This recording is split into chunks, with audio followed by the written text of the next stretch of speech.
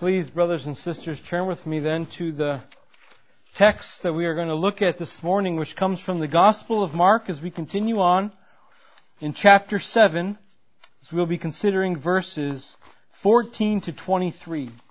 So Mark chapter 7, verses 14 to 23. Mark chapter 7, verses 14 to 23.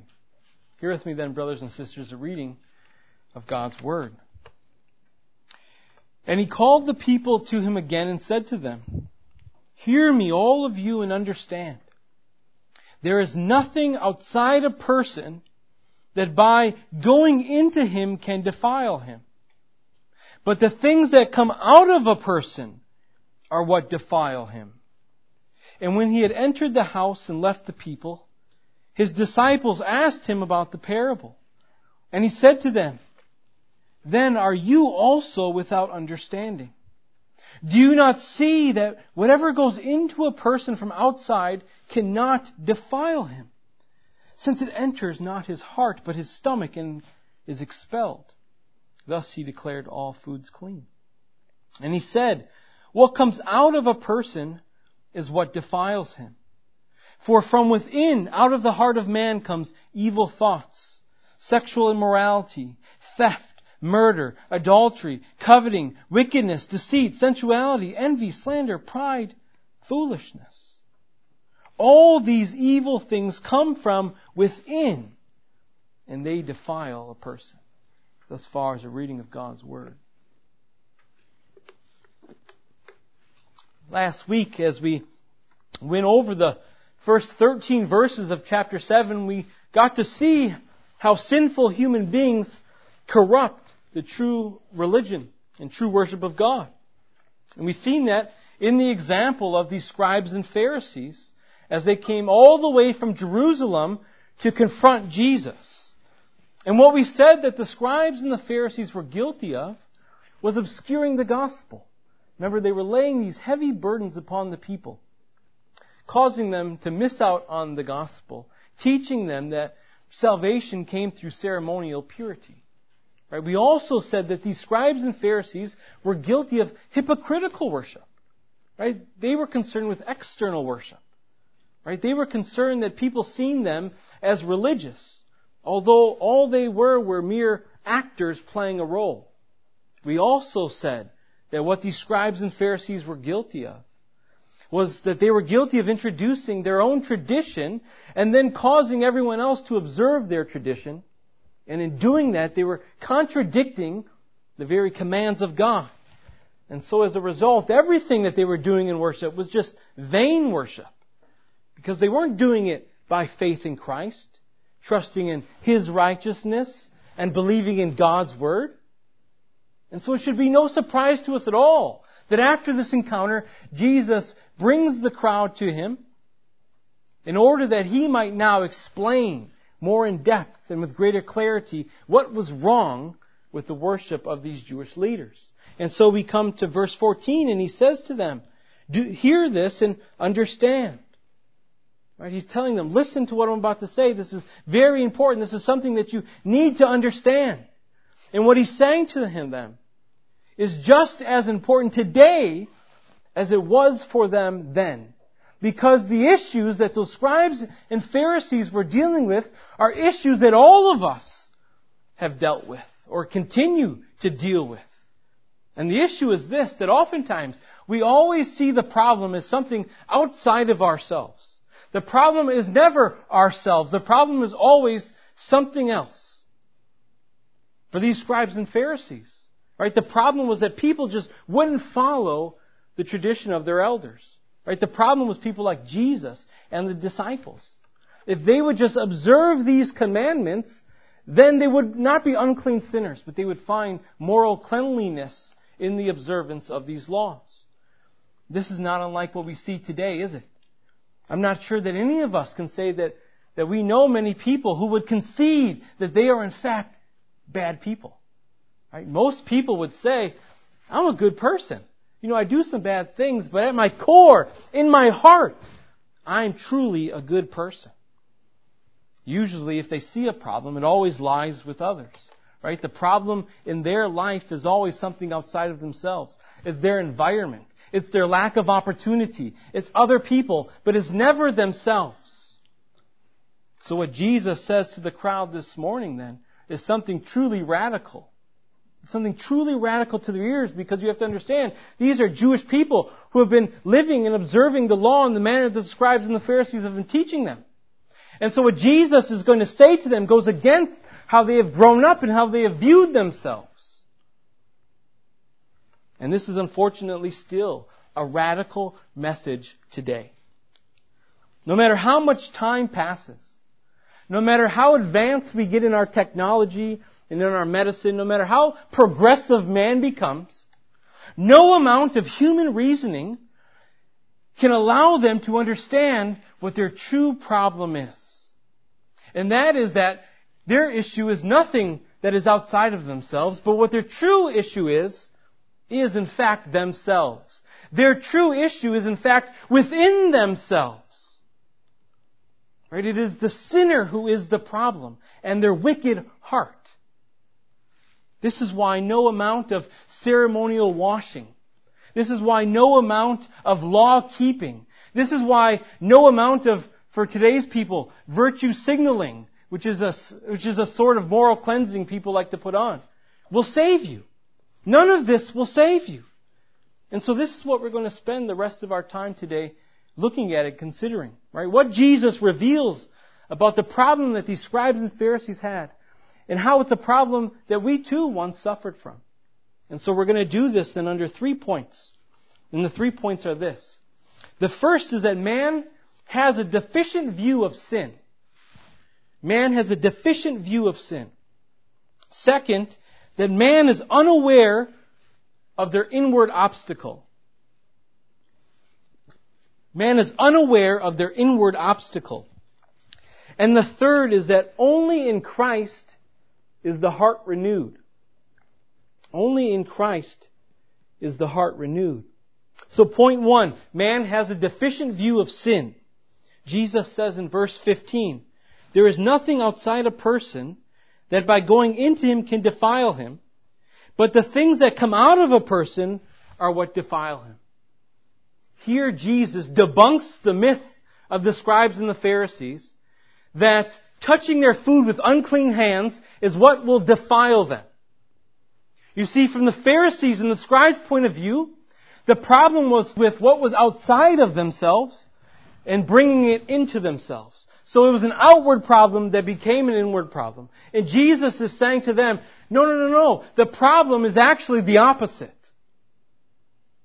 But see, one of the reasons why they don't understand this is because the scribes and the Pharisees don't understand themselves. Right? They don't know themselves. And it's obvious they don't know themselves because they don't know who God is. It was John Calvin who famously said, nearly all wisdom we possess, that is to say, true and sound wisdom, consists of 2 parts, the knowledge of God and the knowledge of ourselves. Right? Calvin's saying these 2 things go hand in hand. If you knew God, you would know how wretched you are. And if you know how wretched you are, you would seek after God and to know Him better. So truly knowing God, truly knowing ourselves is intertwined. Right? One is necessary for the other. And so it's clear that the Pharisees do not understand themselves and do not understand God. Right? Because they think that they can be righteous in and of themselves. They don't see their need for an alien righteousness. They don't see that God is holy and demands justice, and that justice must be met, and that they can't meet the demands that God is requiring. Calvin goes on to say in his Institutes, for we always seem to ourselves righteous and upright, wise and holy. This pride is innate in all of us, unless by clear proofs we stand convinced of our own unrighteousness, foulness, folly, and impurity. Moreover, we are not thus convinced if we look merely to ourselves and not also to the Lord, who is the sole standard by which this judgment must be measured. You see, this is the sad predicament that we all were once in and that the world is in. And that is this, that our pride convinces us that we're good and we're upright. And you know how we can do that? Because we don't judge ourselves against God. We judge ourselves against others. Right? We all can make ourselves feel much better if we did that, couldn't we? But others aren't the standard, are there? The Lord is the standard. And when we compare ourselves to the Lord, what do we find? That we are miserably deplorable people. When we come to know ourselves better, we come to see that sin has affected every aspect of our being. It affects your mind, your desires, your heart, your will, your understanding. This is the problem. Not whether someone ate with unwashed hands following the traditions of the elders. Jesus is teaching the people that the kingdom of God is not about food and drinking.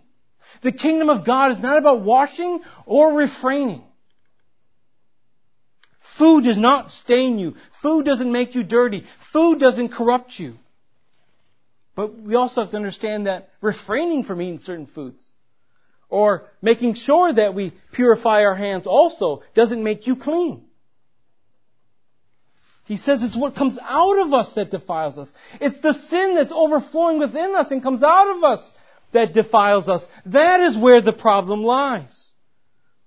And as people say, well, where does this sin come from? Brothers and sisters, this sin is inbred in every single one of you. This is a result of the fall of our first parents. This is the point that Paul is driving home at in Romans chapter 3. Telling both Jew and Gentile, none are righteous. Nobody. And a lot of times I think as Christians we need to be reminded of this. Throughout my Christian existence, a lot of times I see kind of two kind of philosophies within homes on raising children. You see one where it's, I shield my child from absolutely everything. I shield them from everything, right? Because I don't want any examples of those bad kids to corrupt my good kids. Or we have the other side, right? Which is, well, I know my kids really well. They're not like those bad kids. They're really good. So I let them do whatever they want, hang out with whoever they want, talk to whoever they want, because they're not going to be tempted like those other kids. Because I raised my kids well. But what is the failure of both of those philosophies? That both don't understand the nature of sin. Right? For that first example I gave, it's not wrong to want to shield your child from certain things and to protect them from situations where they may be tempted. But parents have to stop believing that it's something outside of their children. It's these bad examples that we don't want to influence them, right? Because little Johnny and Sarah are pure souls at heart. And come to understand that no, Johnny and Sarah are evil and that they don't need to be taught sin because it already lives within inside of them. Right? For the second example, for those parents who say, hey, I just let my kids do whatever they want because, they're good kids. You do your children great harm and injury when you do that. Not understanding that every sort of sin lies within their heart. And it is just bubbling, waiting for an opportunity to come out. And when you neglect your parental responsibilities, you give rise an opportunity for that sin to occur. Because, brothers and sisters, although the problem is not our environment, because the problem is not other people, because the problem is not our workplace, it doesn't mean that those things don't help to draw out the sin that is already in our heart. And so this leads us then to point number 2, which is our inward obstacle. Jesus dismisses the crowd in verse 17 and he enters the home with these disciples. And they ask Jesus for further clarification about what he's just taught them. And Jesus rebukes them. Do you still not understand, he says? This is something pretty easy to get. You guys have been with me how long and you still don't get it? It shouldn't take you long to comprehend what I'm saying. And in the middle of verse 18, he then goes on to say, do you not see that whatever goes into a person from outside cannot defile him, since it enters not his heart, but his stomach, and is expelled? Here in Jesus' response, he points out the obstacle of every man and woman. And that obstacle is the sinful human heart. This is why it's so foolish to think that food can defile someone. Food doesn't go into your heart. This is why Jesus is saying, don't you guys recognize this? This should be easy for you. Food goes in your mouth, in your belly, you later expel it. The real problem is the heart of man, which is already defiled. And so it's sin that defiles us. It's sin that makes us unclean, unworthy, impure, unrighteous. Now what we have to understand, though, as we speak about the heart, is that it has, in the Bible, a far greater range than how we use this word today. Right? When we speak of the heart today, we usually are talking simply about emotions and feelings. Right? We're saying, you broke my heart. Right? Which means you made me sad or you hurt my feelings. But in the Bible, it has a much broader range. The heart refers to the whole of the person. In Proverbs chapter 4, verse 23, we read, "From the heart flows the springs of life." This is why John Owen says that the heart is the source of our motives. It is the seat of our passions. It is the center of our thought processes and is the spring of our conscience. In Psalm 139, verse 23, David says, "Search me, O God, know my heart. Try me and know my thoughts." Here the heart is described as including the mind. In Paul's letter to the Ephesians, in chapter 1, verse 18, he talks about having the eyes of his heart enlightened. Right? So the heart is the place where we also have understanding. In Psalm 77, verse 6, we read, "Let me remember my song in the night. Let me meditate in my heart." Right? So the heart also in Scripture is a place of meditation. It's a place of reflection and of thinking. And so this is important to understand, brothers and sisters, because if it's the heart that governs man, and sin has deformed the heart, and now we can understand why sin touches and affects every area of man. Because it has entered into and deformed what we might call our central operating system. Right? If it deforms the central operating system, then everything that comes out of that central operating system thus is deformed as well. And so it has affected our will and our emotions and our desires and our thinking. And there's no question that the human heart is sinful, is there? In Genesis chapter 6, verse 5, we're told that the Lord sees the wickedness of the people, that every intention of the thoughts of his heart was only evil continually. Perhaps an even more incriminating passage about the wickedness of the human heart comes from Jeremiah, chapter 17, verse 9, where he says, "The heart is deceitful above all things, and it's desperately wicked. Who can understand it?" The heart is deceitful, brothers and sisters, because your heart lies to you. Your heart lies to you. It makes promises it can't keep. It makes promises that don't last and quickly fade and only result in brokenness and destruction. And the answer to who can understand the heart is God alone. Is the only one who can completely, totally, fully, inward and outward, understand the heart of man. The regenerate can know something of their heart. The ungodly know nothing of their heart. This is why they are so easily duped and thrust themselves upon all sorts of sin, because they do not understand their heart. They see their heart as harmless. They see their heart as friend instead of foe. We've probably all heard people say, I just followed my heart. I did what my heart was telling me to do. Well, guess what? For the ungodly, that is terrible advice.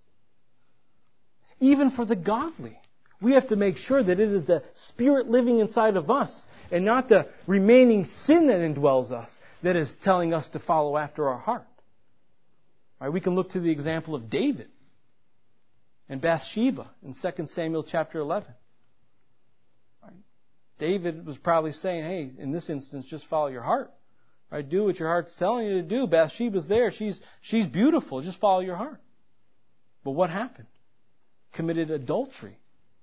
He essentially killed her husband. Grave, grave sin.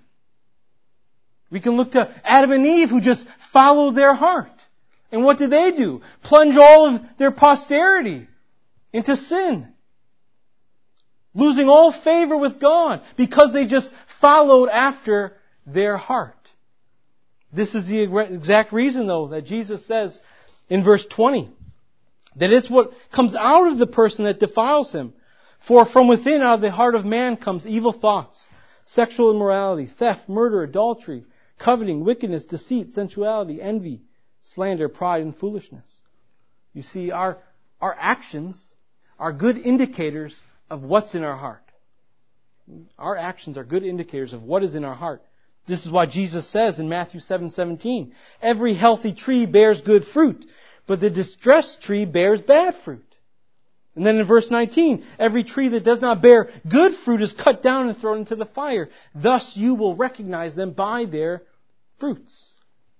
Right? It's these things listed in verse 21 and 22. It's these bad fruit that help us to make us unfit for any sort of fellowship with God. But ultimately, it's our evil hearts that keep us from communion with God. And so we have to ask, well, how do we get then? How do we have communion with God? Right? If we are born with these evil, wicked, vile hearts that are bent away from God, and we don't know God, and we don't know ourselves, how can we have any hope? And this takes us then to the third and final point this morning, which is that it's only in Christ that the heart is renewed. We see in verses 21 and 22 all these actions that come out of the human heart. And I'm sure as all of you sit here today and as you look upon that list, you can say, yep, guilty of that one guilty of, that one guilty of. Perhaps for everyone the list is a little different. Some may be dealing with sexual sin. Others may be dealing with hatred and envy and slander. But we are all guilty of at least some of these sins on this page. If not, perhaps some of us guilty of all of them. And some of us perhaps still continue to practice these sins. But let me tell you something, brothers and sisters. This does not go unnoticed. In Psalm 44, we are told that God knows the secrets of your hearts. He knows the secrets of your hearts. And brothers and sisters, how humbled and ashamed we ought to be when we understand that. That we who claim to have the Spirit of Christ inside of us so quickly, easily, and readily invite sin to dwell in the temple of God. I read this quote this past week from Charles Spurgeon. And I'll paraphrase it, but he says this, that if any man speaks ill of you, don't get angry, because you are far worse than anything he could imagine. And it's true, isn't it, right? You look to your left and to your right. You don't know the evil that resides within that brother or sister, but God does. Right? But the right Christian response ought to be humility, ought to be shame, ought to be sorrow. Because the ungodly, they don't have that. This is what Paul says in Philippians chapter 3, doesn't he? That they glory in their shame. Right? They ought to have shame over their sin, and yet they love it. They revel in it. And it's this sin that defiles them. This is why Jesus says in verse 23, all these evil things come from within, and they defile a person. That's because the natural heart of man is oriented towards sin.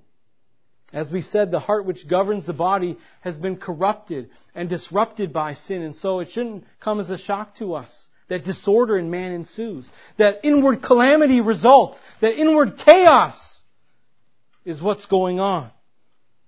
All of these desires are springing up within man, and he can't help himself. He must indulge.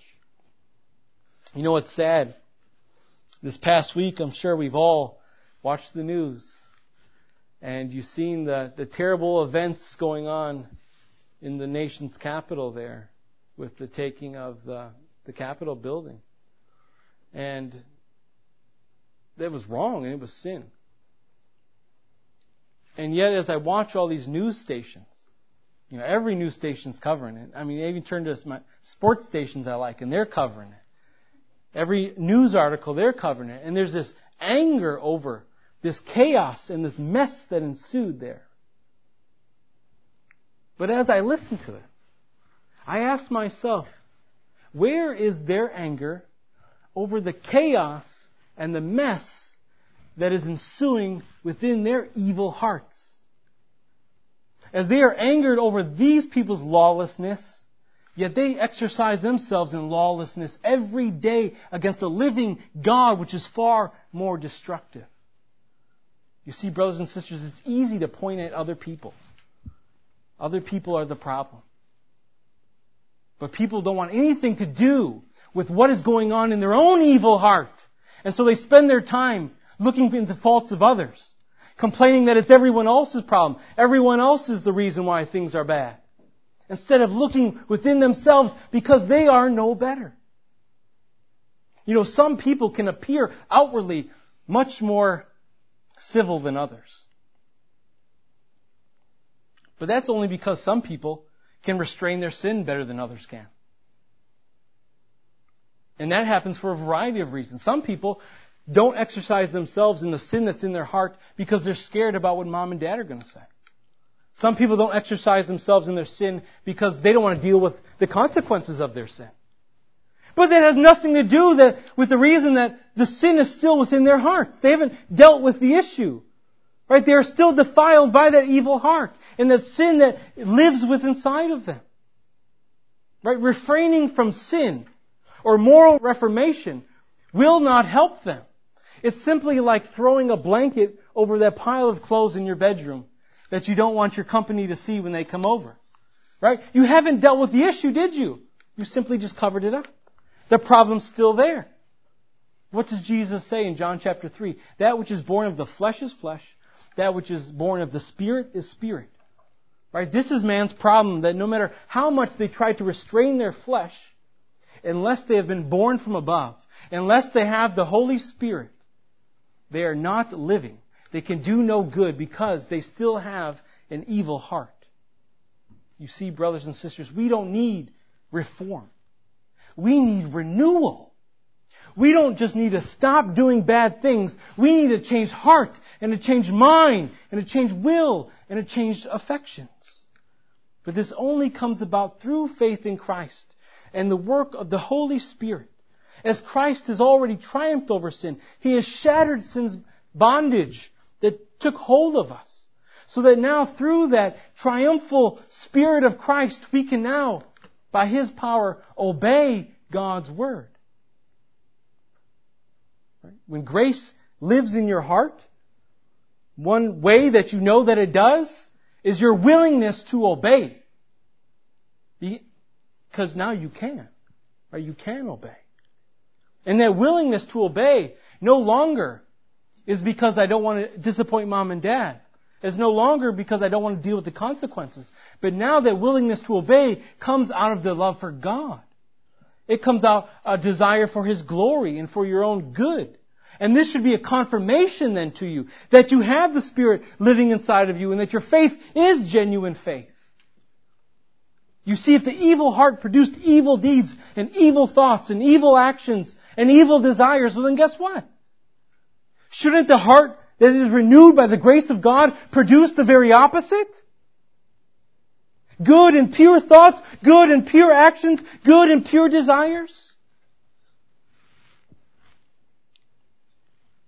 Out of the heart, brothers and sisters, we act.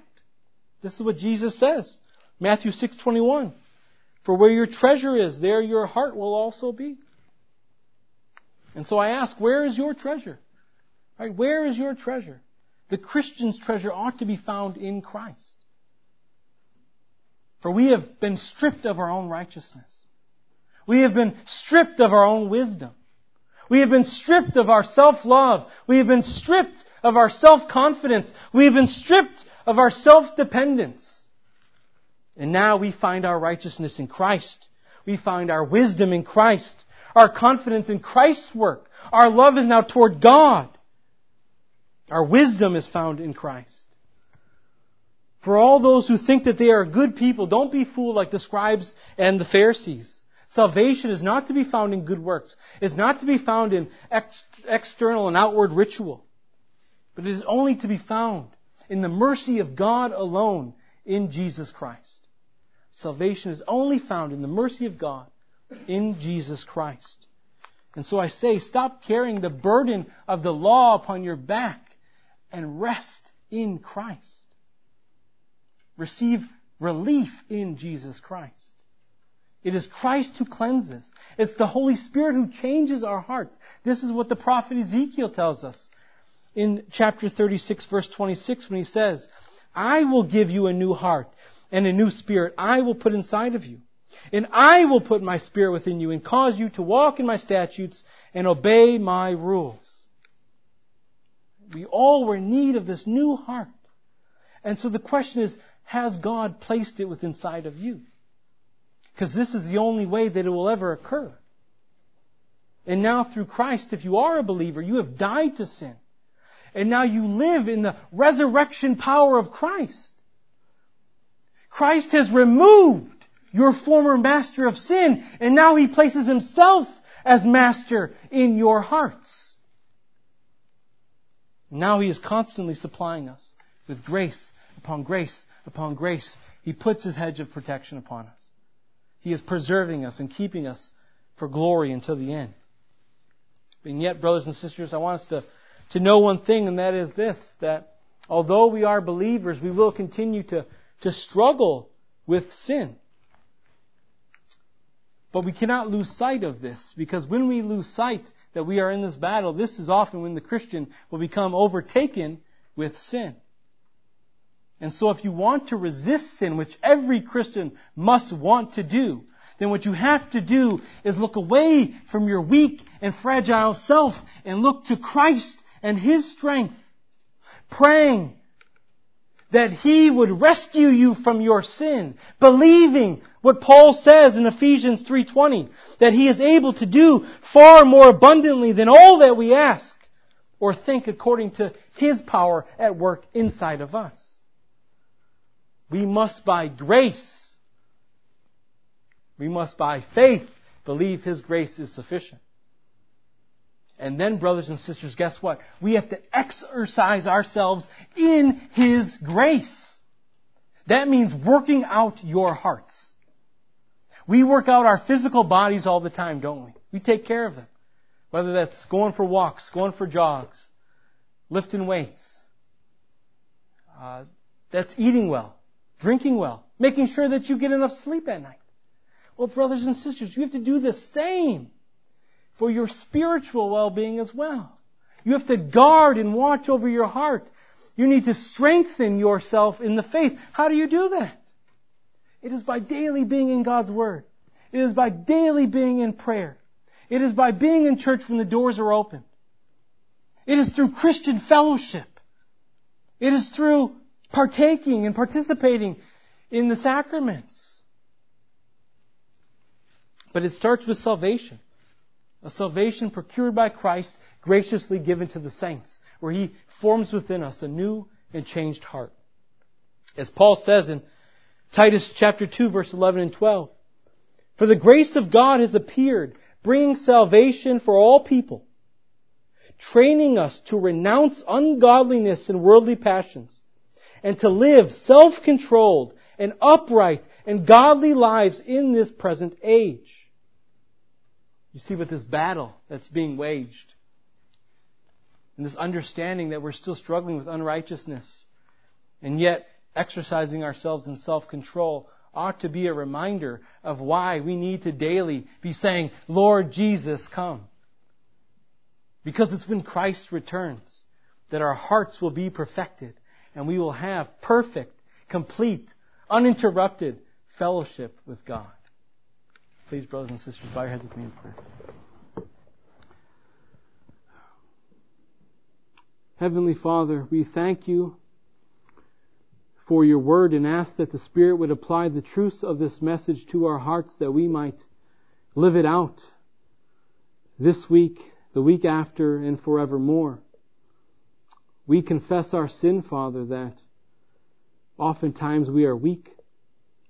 We sin against You, and we sin against You quite easily, not looking to the strength of Christ to be supplied to us, but trying to work out our salvation apart from You. And so, Father, we confess our sin.